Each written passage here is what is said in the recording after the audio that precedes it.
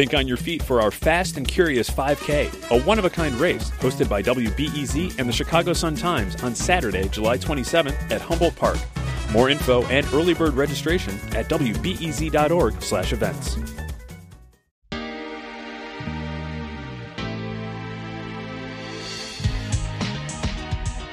From WBEZ Chicago, this is Nerdette Recaps. I'm Greta Johnson. I'm Trisha Bobita, and joining us as always is a plastic version of Peter Sagal today. Someone made him an action figure, and that's what he's put on screen. Great. I am not a toy!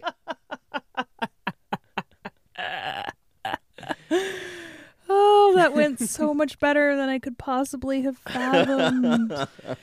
So today, if you didn't already know, we are recapping the 1995 Pixar classic Toy Story. Trisha, were you able to actually watch it? I was watching it this morning from a McDonald's parking lot. Okay. So that I could use the Wi-Fi. Because Utah's had a bit of a week. Yeah. No, I didn't know things were bad in Utah. Is it in fact the same as it's been in the Pacific Northwest with lots of fires and smoke and apocalypse? No, it's a different apocalypse. Oh, what's this apocalypse? Sorry. There's so many. I will say I am grateful that in my at least immediate vicinity, the wildfires, we're getting a lot of the smoke in the air, but we are not seeing encroaching actual flames here in Salt Lake, at least. There are lots of wildfires elsewhere in Utah, but what we had was hurricane force winds. Good Lord. So your internet's been out for days now, Yeah, right? my power was out for a day and a half. My internet has been out for most of the week, and I'm, very grateful and lucky that I didn't sustain any property damage. Lots of people lost cars to down trees and, had things land on their houses and things like that. But it's been a bit of a week here. Yeah. But as with everything in Utah, we've got weather, but it's a dry hurricane. Oh, God. So you did watch it in the McDonald's parking lot. I guess this is one where we should just be extra thankful that this movie is like a tight 81 minutes, huh? Yeah. It does seem, Greta, that in the end we find out that your attention span matches exactly that of the average child. Well, now, I think partly the deal with this one being 81 minutes is like that took them 81 years to make, right? Early Pixar. Yeah. Yes, it is true. Yeah, that this. One of the things that we should probably talk about is both how astounding an advance this was in animation and computer technology and graphics, and how incredibly bad it looks now from a distance of 24 years. It's both are true. It's extraordinarily crude and bad-looking and an amazing achievement of technology and art. So, Peter, when did you first see it? You saw it in 95 as a grown-ass man? I saw it in 95 as a grown-ass man. In fact, I vividly remember I was, unsurprisingly, at another playwrights conference. And Peter, how many of these were there? I went to a. It just so happens that I went to a bunch, but they were all in the 90s and in the summer when movies came out. So, the 90s. And we should talk about Braveheart. Like I said, that was another one we went to see. But this one I remember very vividly because my then wife was visiting me at this playwrights conference, and we decided to take the evening off from whatever was going on there and go see this movie because the build-up for this movie was really quite extraordinary. Again, I always fall into this role of like, let me tell you how it used to be, you youngsters. Mm-hmm. We're so friggin' psyched to hear what Peter's got to say about how things were when he was young. That is apt. Mm-hmm. But the idea of a movie entirely animated on computer was extraordinary and amazing and exciting, and people didn't know what it would be like, and people didn't know if it was even possible. Computer animation in movies had been very small. For example, Tron came out in 1983. That was the first attempt. But Tron is set inside a computer for a good reason, because the only things they could create with computer graphics was stuff that looked like crude video games. So that was the gimmick they came up with to make that seem plausible, that it would look like that.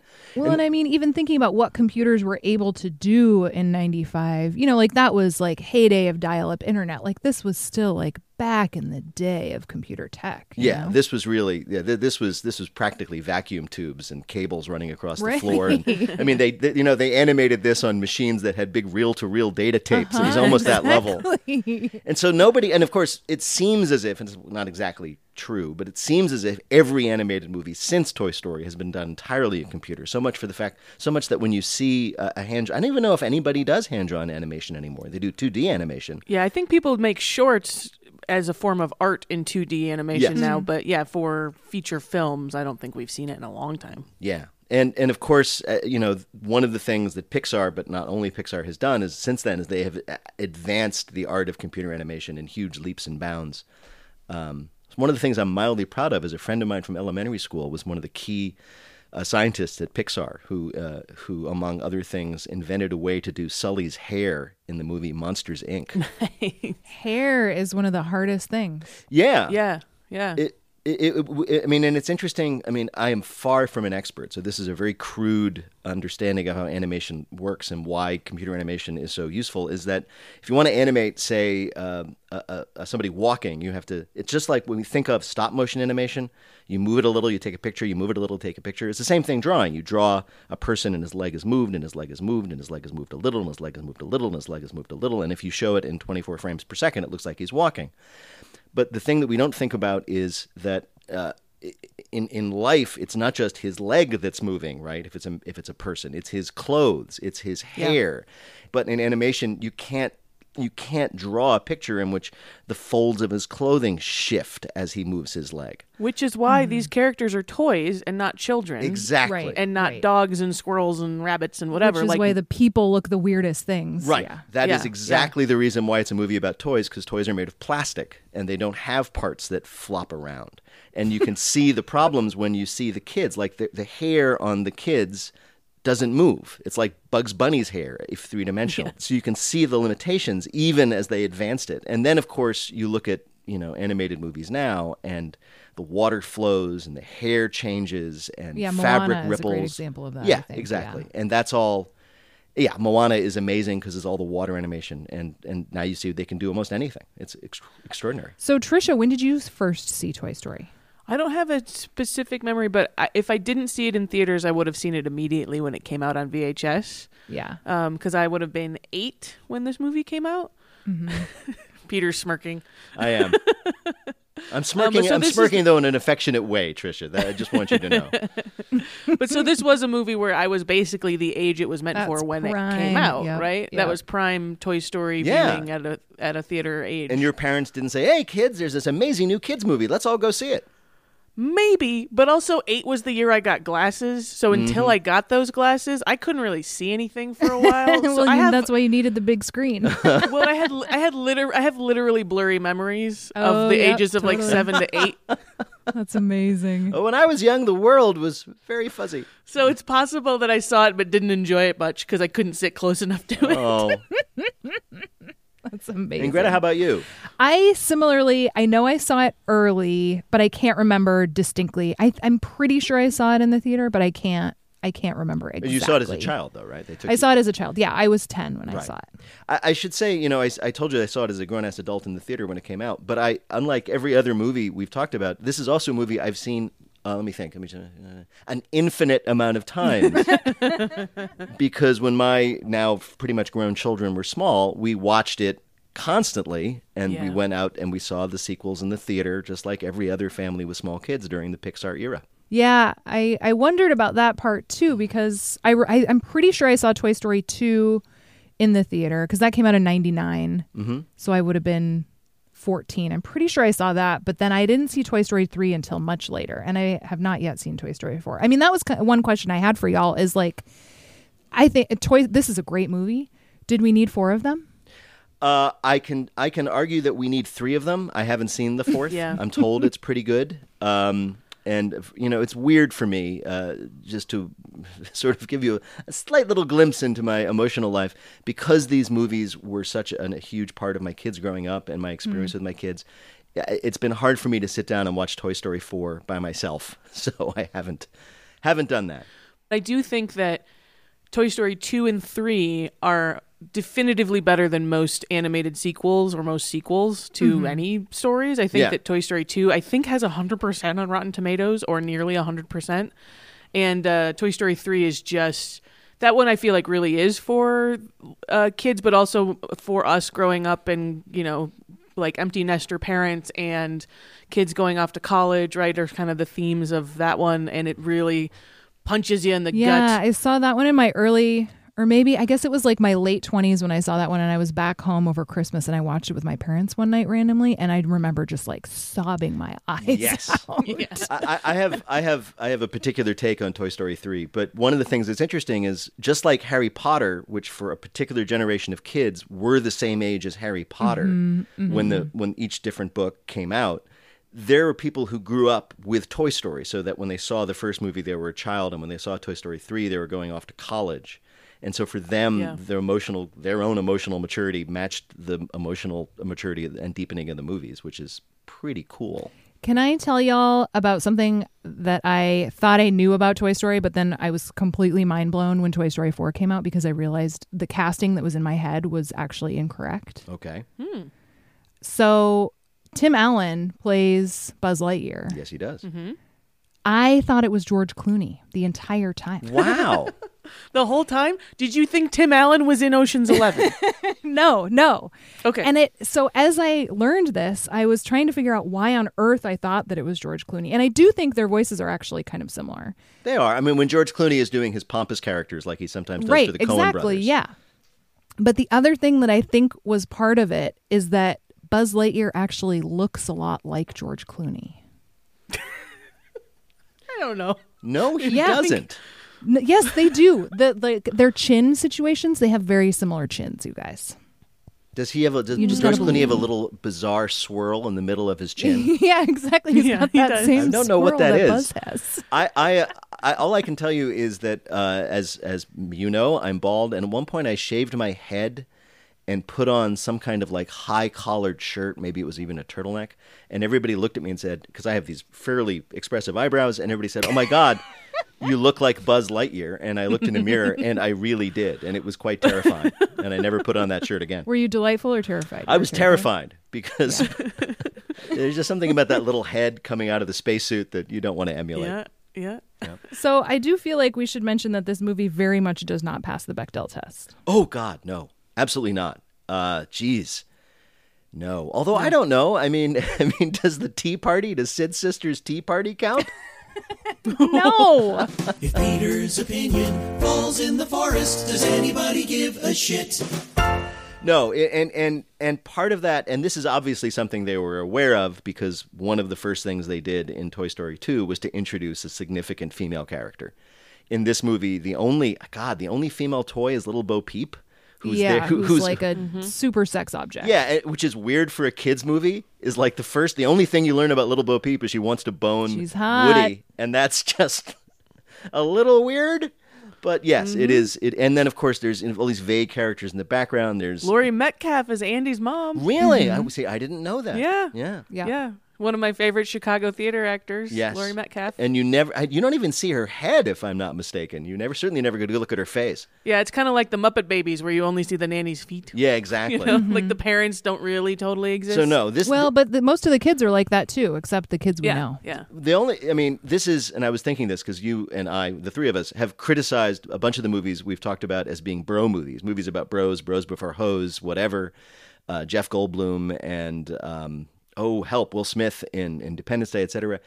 This is too, but it's a really good one, meaning that it's not only enjoyable, but it actually is like, oh yes, if you're going to do a movie about a bromance, this is a good one because it's a good bromance. There is more emotional growth between these two toys than there are in any two men in any Quentin Tarantino movie. Exactly. And this is my whole thesis about the movie. I'll let it go early. Is that this is a movie about two characters, two men, two males, two whatever, male toys, who find out that in order to be in the world, they have to grow and they have to give up stuff. And they have to admit things about themselves to other people, and they have to be vulnerable, and they have to think about more things in their own position, et cetera, et cetera, et cetera. And they do it. Oh my gosh, is Woody a metaphor for giving up privilege? You know, That's deep, man. No, I'm not mocking you. No. I think I'm like thinking about it now and going like, whoa. In a way, I mean, I don't know if there's any sort of racial, socioeconomic thing going on, although there might be. Making room for another white guy. Yeah, in a weird way. I mean, It's a step in the right direction. I don't know. Andy's toys are in a hierarchy, and Woody is absolutely on top of it. And the great problem he has is his position is taken away from him, and he panics and he freaks. So yeah, maybe it is about privilege, but in the end, but they set up Woody and in a different way Buzz in a great way, because the only way these guys are ever going to get what they ultimately want is to give up stuff, is to give up their position, is to give And up to work together with the other toys who are together, not on the yeah. top of the heap. right, which is exactly why this movie, and surprised the hell out of me when it happened the first time, but it continues to happen every time, is that at the end of the movie when they start to fly.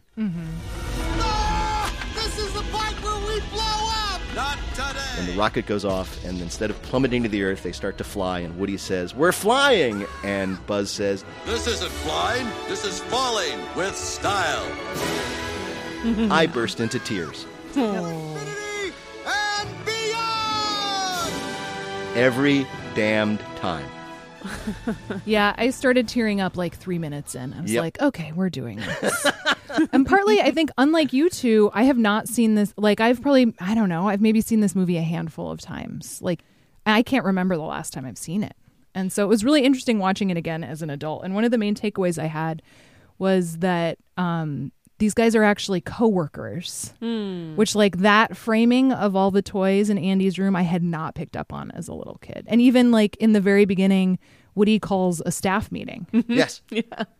which I just thought was hilarious. We have audio of it. Let's listen. Oh, yes, one minor note here. Andy's birthday party has been moved to today. Next we have...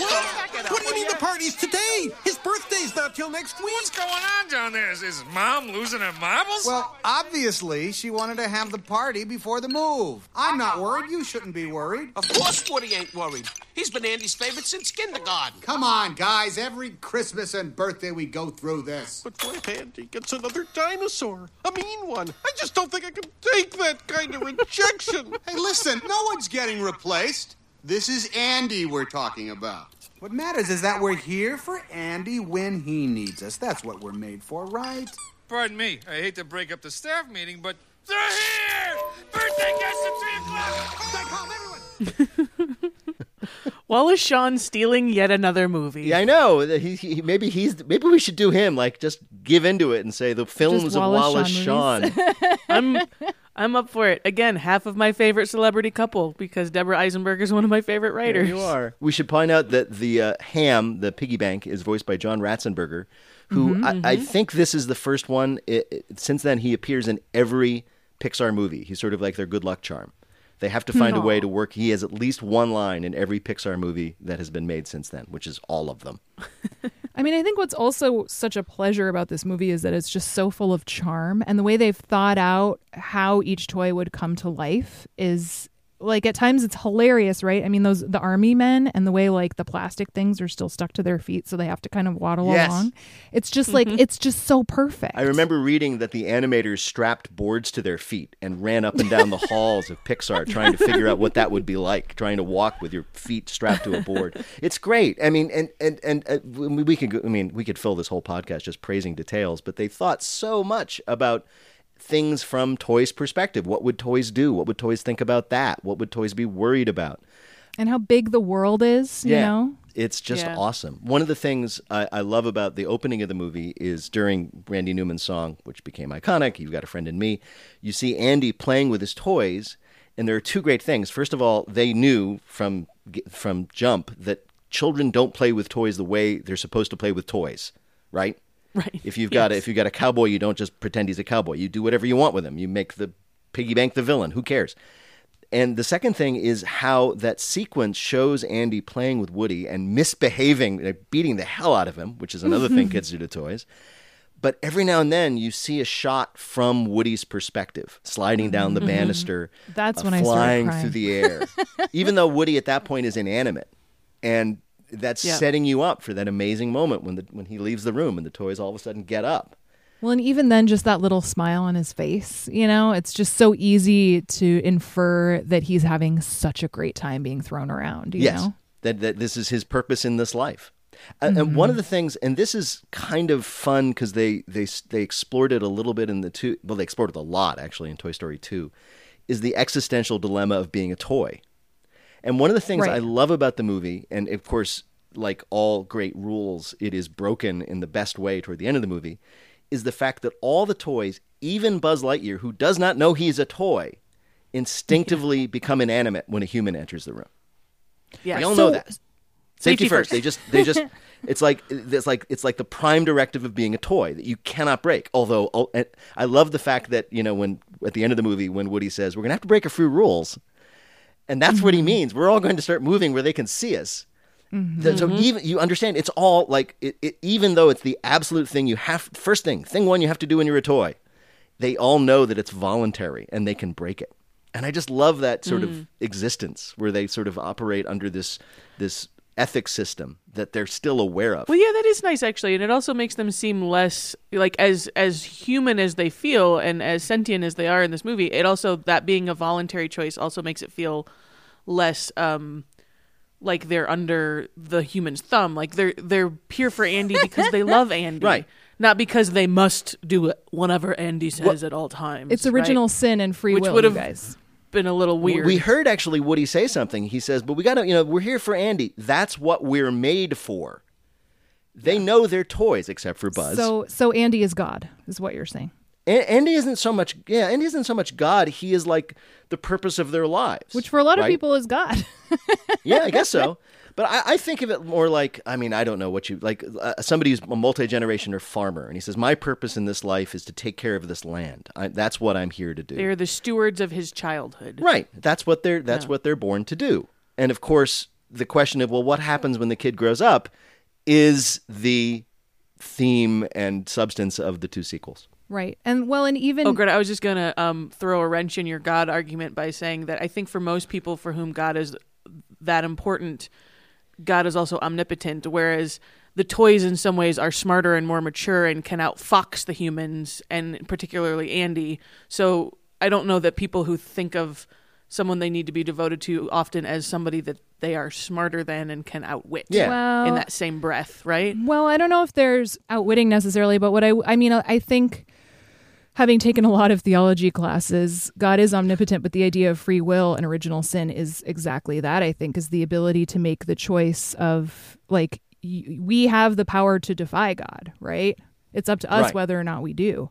God gave that to us. And I think that is kind of a strong parallel, actually. It's kind of the problem in... I've only seen Toy Story 3 once, and I can tell you why. But Toy Story 3 kind of copes with that because there's that one toy who I think is voiced by Ned Beatty, is it like Hug-A-Bear, whatever his name is, who has turned his back on God, who has turned his back on children, who was so embittered by what happened to him that he has given up. He is kind of a fallen toy. Yeah, he's like a fallen angel. Yeah. He's almost like Satan. He is rebelling against the gods of toys, which are children, and so they were all aware of this. There's a lot of deep thought that goes into these Pixar movies. So speaking of awareness, something that you've talked about, or that you've brought up a couple times, Peter, that really got me thinking last night, having seen it for the first time as an adult, is why are most toys existentially aware but Buzz is not? Is it just because he's fresh out of the box? Like, does every toy go through that, where they think they're part of a larger narrative, and then somebody has to shake them at a gas station and say, "You're just a toy," You are a toy. Let's listen to it. A child's plaything. Let's listen to it, and then y'all can address my concerns. Emperor Zurg has been secretly building a weapon with the destructive capacity to annihilate an entire planet. I alone have information that reveals this weapon's only weakness. And you, my friend, are responsible for delaying my rendezvous with Star Command. You are a toy! You weren't the real Buzz Lightyear. You're an action figure. You are a child's plaything. You are a sad, strange little man. You are a sad, Farewell. Honest to God, put that up there with "This is the beginning of a beautiful friendship." Put this up there with anything in cinema. You can't handle the truth. Exactly. I love that so much. I don't know the answer to your question. I wonder what the Pixar people would say. In Toy Story 2, you meet another Buzz Lightyear who's right out of the box, and he is the same delusion, which our Buzz Lightyear can use to his advantage. It's very charming. It's just, I just wondered kind of what the mechanics of that were. And I put it to Twitter, and our buddy Jesse Duke said maybe it's because Buzz Lightyear is part of a bigger, like a franchise that he, but like, if Woody has Jesse later, then obviously Woody is part of a franchise too, yeah, right? They're all mass-produced toys. Exactly. So I don't know. It was just a thing that got me. And obviously it's a great plot device for this narrative structure, but I was just like... But did Rex think he was a real dinosaur until somebody told him he wasn't? Right. And does that explain why Rex is so emotionally fragile? Is that part of like the toy condition that you like think you're part of this world and then you have to be told you're just a toy? Because that's also got some amazing theological connotations. Exactly. Whoa, yeah. I'm sure there are people shouting at their, I don't know, podcast machines right now because one of the things I'm aware of about Toy Story 4 that none of us apparently have seen is that in that movie, the child makes a toy out of a spork. Forky.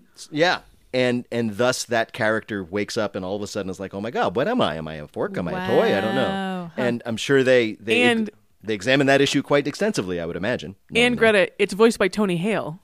Oh, that's adorable. Buster Bluth. Yes. Yeah. Or as I like to think of him, Psycho from Harley Quinn. Or as I like to think of him, as the bagman from Veep. Yes. Lipstick. What is the color of that lipstick? Anyway. Okay, let's take a break and then we'll listen to a voicemail.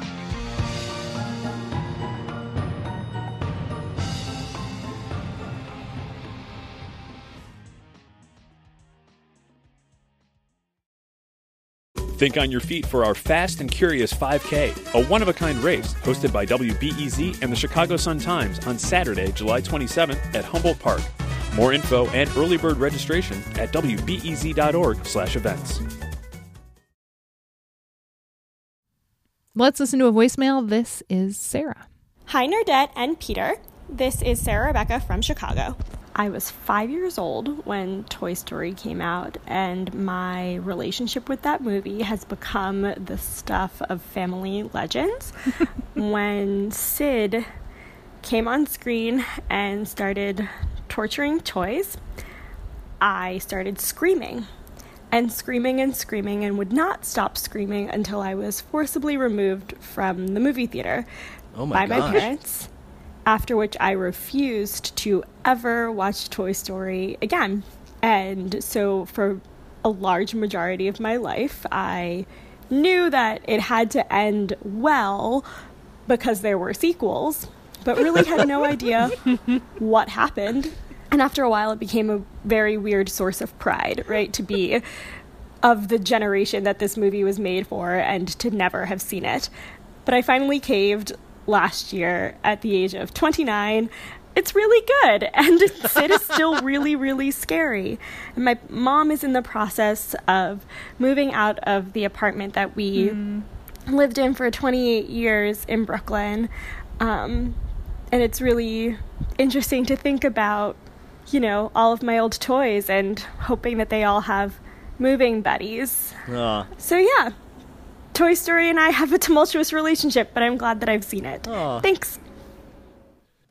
Isn't that wild? I think we all have those movies that we saw probably too soon and that completely terrified us, but to think of it being Toy Story is pretty hilarious. I'm going to tell a story about myself that when my daughters were young, we used to have dinner and then we'd go see a movie sometimes, and I decided it would be fun to watch Ghostbusters. And they said to me, "Is it scary?" And I said, "No, it's funny." I said, "Don't worry about it. It's about ghosts, but it's funny." And I sent them upstairs to watch it while I finished up the dishes, because I've, of course, seen it many times. I could miss the beginning. And I forgot something, which is that there is one legit scare in Ghostbusters.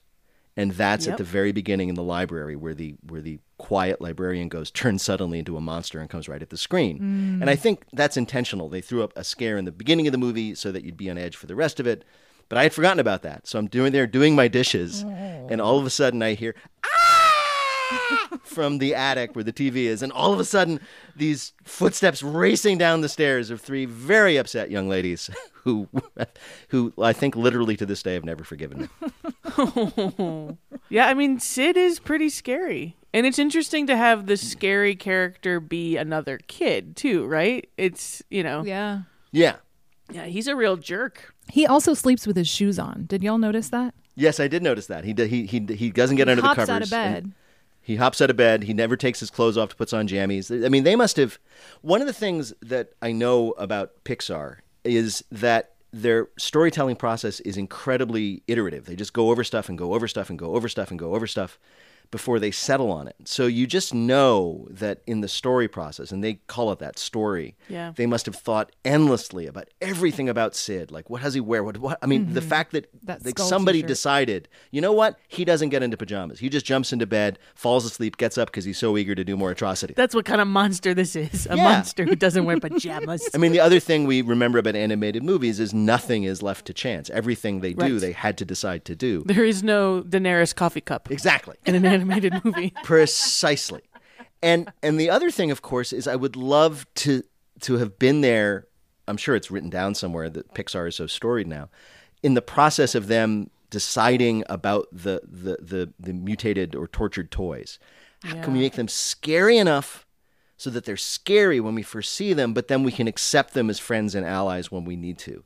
And I'm sure, like, the archives of Pixar are filled with dozens and dozens of different ideas about what those toys were. And they must have gone through that sequence a number of times to try to get just what they figured was the right balance, where obviously for our caller who was 5 was too scary, but for the vast majority of kids was just scary enough.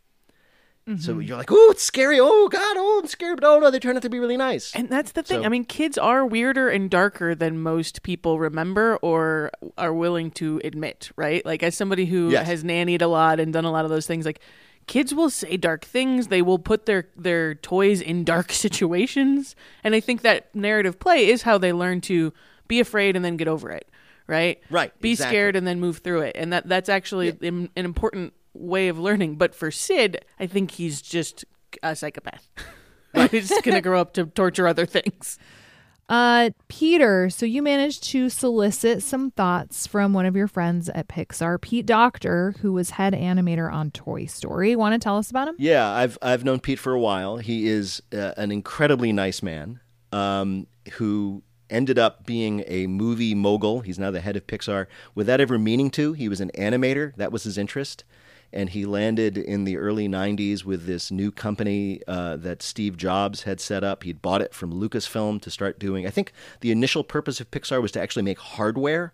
Like graphic workstations, dedicated workstations, but it evolved into a studio to make movies. Pete fell in with him as an animator.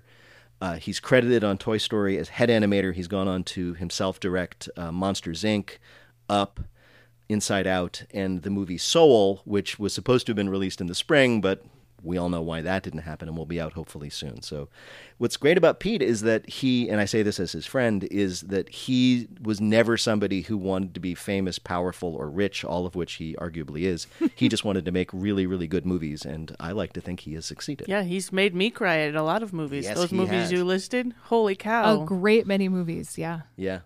Yeah, let's talk about the first 12 minutes of Up, shall we? So yeah, he left us a couple different notes, but the one that I thought was really delightful and kind of surprising was Tom Hanks, just because I think we think of him as, like, Tom Hanks has always been as famous as Tom Hanks is. But Pete Docter kind of spins that a little bit. So let's listen. I remember we pitched the concept to Tom Hanks. Tom Hanks, let's see, I think at the time had done, well, the reason we cast him was his immortal work on Turner and Hooch. And specifically his freaking out, which we just thought was hilarious when the dog like eats the car and he's having a meltdown. He's really good. He's hilarious. And then, of course, yeah, he can act pretty well too. But he came in, we were pitching, and he kept wanting to leave. And I were like, I don't know, is this good? Is he on board? He was smiling and nodding a lot. Later, he told the story about, like, he was already sold. Like, we didn't need to pitch him. So he was like, yeah, I'm in. And we just kept going. And he's like, yeah, I'm in. So I think maybe we oversold it. But in the long run, you know, while we were working on the film, and this was the first one, that I think Toy Story took about 4 years from concept to finish, maybe 3.5. He went on to do all these other films, at the same time, and his fame skyrocketed, and we were still plugging away on this little thing. So by the time the film came out, it's not like people didn't know who he was to begin with. He's already a great actor, but he had done all this work. It felt like lifetimes worth of work while we were still just making this little cartoon. I love the fact that that's why they cast Tom Hanks, because he's so good at freaking out. One of the things I found out is they do this interesting kind of casting at Pixar. They're making the movie. They have crude versions, sometimes hand-drawn and hand-animated of what and they're like, who does Buzz Lightyear look like? George Clooney. Well, actually, what they do is they take audio of prior performances of a particular actor, and they animate the character they want him to play to that audio. Huh. So then you can sit and you can say, okay, here's Buzz Lightyear doing some, like maybe it was, I have no idea what it was, Tim Allen comedy bit or some of his dialogue from one of his TV shows to see how it sounds. That's how they cast Patton Oswalt. I remember hearing this in is the hero of Ratatouille, because they loved how enthusiastic Patton Oswalt sounded when he talked about things that he loved. Yeah, so there was just like something from him in his stand-up talking about Star Wars, and they're like, this guy should do a monologue about eating strawberries and cheese together. Right, exactly. That's exactly what happened. They said, listen to his voice, listen to how sincere and excited he is about the thing that he loves. That's the character they wanted for that character. And that's the, I guess, character they wanted for the character. I guess that makes grammatic sense. And that's how they cast. So somewhere in the archives are like animated monologues from all these famous actors animated to characters that they either did or didn't end up playing. Yeah, I had read about that for this, where it was actually a scene from Turner and Hooch that was the original sort of Woody screencast. And I think that that's what they showed Tom Hanks to try to explain to him, because again, this probably would have been, before anybody had seen any animation like this, so they wanted to show him like, no, it'll look good, like you'll like how this works, it's great, here's you as Turner and Hooch scene, here's your Turner and Hooch scene where you freak out, probably, since that's what they loved. Maybe they used one of his freak out scenes from that. Yeah, I think that's pretty fascinating. It's worth noting too that like some of this really early computer animation, when he talks about that 3.5-4 years, it would have been them working all around the clock. Yes, to do that. Totally. And he talks too about how like Disney was very close to pulling the plug several times, because it just took so long. And they couldn't agree, it sounds like, on the tone of the movie, that it was turning into a camel horse designed by committee situation at one point, and they shut down, right? They shut down production, and the fate of all those years of work up to that point were in jeopardy. Yeah. There was a moment that I don't think Pete talked about in his voicemails to us, but I remember reading about in the commemorative book of Toy Story that I own, where they did I don't know what you call it. It was like I guess you'd call a first draft of the movie, a rough cut. And they sat and they watched it, and I think Jeffrey Katzenberg, who was an executive at Disney at the time, takes credit for this. He says, this is terrible, you have to start over. Oof. And one of the problems they had, I remember very vividly, there might have been others, is that in the original version of the sequence in which Buzz goes out the window and can't go to the Pizza Planet because he's lost at that moment, in the original version, Woody just pushes him out the window. And then apparently Katzenberg claims it was him, maybe it was other people who said, no, now I hate him. Yeah. Now I hate the hero of your movie. So that whole sequence of Woody trying just to knock Buzz behind the desk, and it ends up him flying out the window, that was all redone and recreated. So the same thing happens, but Woody didn't really mean to do it. Right. Yeah. Yeah. I mean, Tom Hanks has been quoted as saying that in some of those early drafts, he was concerned too that the characters were just too much of a jerk to each other, and that it was too cynical and sort of adult and not actually sort of childlike enough. That like the stakes need to have some like reality to them, but not just mean people being mean to each other all the time. This is actually a good time to mention something that I and a lot of other people have loved about Pixar movies, which is that they work simultaneously and in parallel for kids and adults. The same, and it's weird because it's so integrated. A lot of times you see a movie like, say, Shrek, and there are some jokes that a kid just doesn't get, but they're there for the parent, so the parent can enjoy them. And you're like, wait a minute, that's cheating. You're winking at me. But the great thing about Pixar movies is they're integrated. So, like, look at Woody and Buzz. Kids can understand it as two kids who don't get along and who squabble like siblings. Adults can understand it like the worst workplace relationship you've ever had.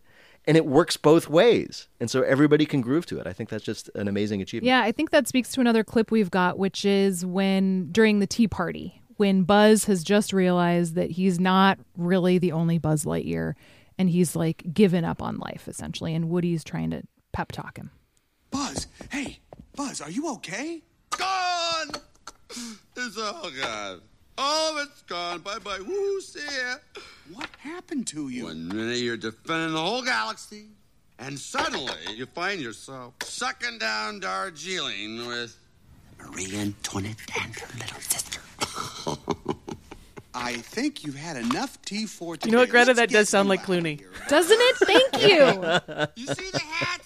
I am Mrs. Nesbit. Snap out of it, Buzz. I'm sorry. You're right. I am just a little depressed. That's all. I can get through this. Oh, I'm a sham. Look at me. I can't even fly out of a window. But the hat looked good. Tell me the hat looked good. The apron is a bit much. Out the window, Buzz. You're a genius. Come on, this way. Years of academy training wasted. I love that he can't let go of the fact that he still thinks he's a spaceman, even then. Years of academy. Something we should say is we focus so much on the visuals of, I guess, all animated movies, especially Pixar. We don't think as much about the audio, and listening to it, you focus only on that. One thing everybody probably is aware of is that whole conversation, Tom Hanks and Tim Allen were not in the same room or doing that at the same time. They each were standing in studios at Pixar in Emeryville, California, doing their lines to a producer or perhaps even John Lasseter himself. And what you heard was an amazing collage of the very best takes of each of their sessions. So it's quite possible that the beginning of a sentence that you heard Tim Allen say is from a different session than the end of the sentence. That they are extraordinarily careful and artful about putting together this dialogue. Not to mention the music. As an audio producer, that really stresses me out. Yeah, but it's incredibly precise. And I think they did occasionally meet to do, like, maybe it wasn't for the actual recording, but they did form a really close friendship, it sounds like, working on that first film together. And they've been George and Tom. Yeah, George Clooney and Tom Hanks. Mm-hmm. And I think they did do some things in the same room, but maybe that was more as rehearsal than the actual recording. And then it's certainly the story goes that in Toy Story 3, they weren't even in the same place at the same time at all for some of those last scenes between Woody and Buzz. And Tim Allen reached out to Tom Hanks and said, like, have you done it yet? Because I did it a few days ago and I'm still wrecked. Because it was so emotional for them because they didn't think there was going to be a 4. But yeah, I think those... It's also got to be so interesting for both of them. They're probably face famous enough, which is maybe a phrase I just made up, but feels right. That they don't get to exist in the world sort of anonymously, like some radio personalities do a little more until somebody hears their voice. But they have both also told great stories about being out in the world and meeting a kid who clearly is holding a Woody toy or like wearing a Buzz T-shirt or something and doing the voice and having the kid's eyes just get huge and go like, that. Just like, what? Well, it's you. It really is you. Kind of like when Robin Williams as Peter Pan grown up and Hook goes back to Neverland, and at first they're not sure if it's really him, and then they're like, it is you, Peter. Like, we see you. So it's like it's almost as good as Hook when it happens, I think. Oh, you mean it's almost as good as a moment where the character who stands in for the director, who's of course completely ignored his children, is discovered by the avatars for his children that he's really Peter Pan grown up, so therefore all the time he spent away was worth it? Is that what you mean? Well, on that note, I think we should call it. Everybody be quiet, because Peter Sagal's got another goddamn opinion.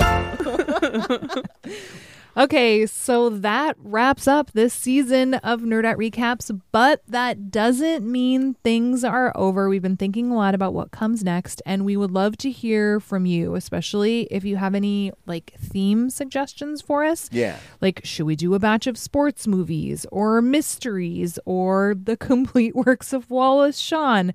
Whatever it is, let us know. You can tweet at us. Peter is at Peter Sagal, Trisha is at Trisha Bobita, and I am at Greta M. Johnson.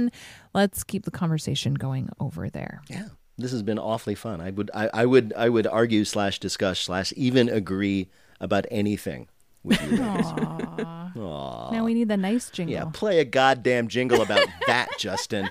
Wait, do we have a nice one? Where's the nice one? I can't believe that I'm about to say these words aloud.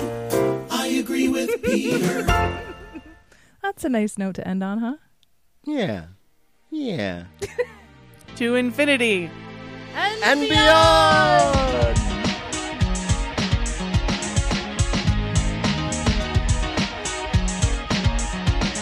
The show is produced by me along with Justin Bull. Our executive producer is Brendan Banaszak. Thanks to Sarah and Pete Docter for the awesome voicemails. Our theme music is composed by Andrew Edwards of Blue Police Box Music.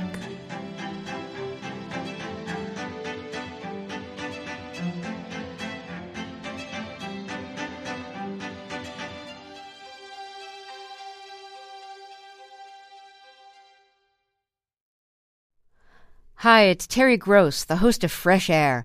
We bring you in-depth, long-form interviews with actors, directors, musicians, authors, journalists, and more. Listen to our Peabody Award-winning Fresh Air podcast from WHYY and NPR.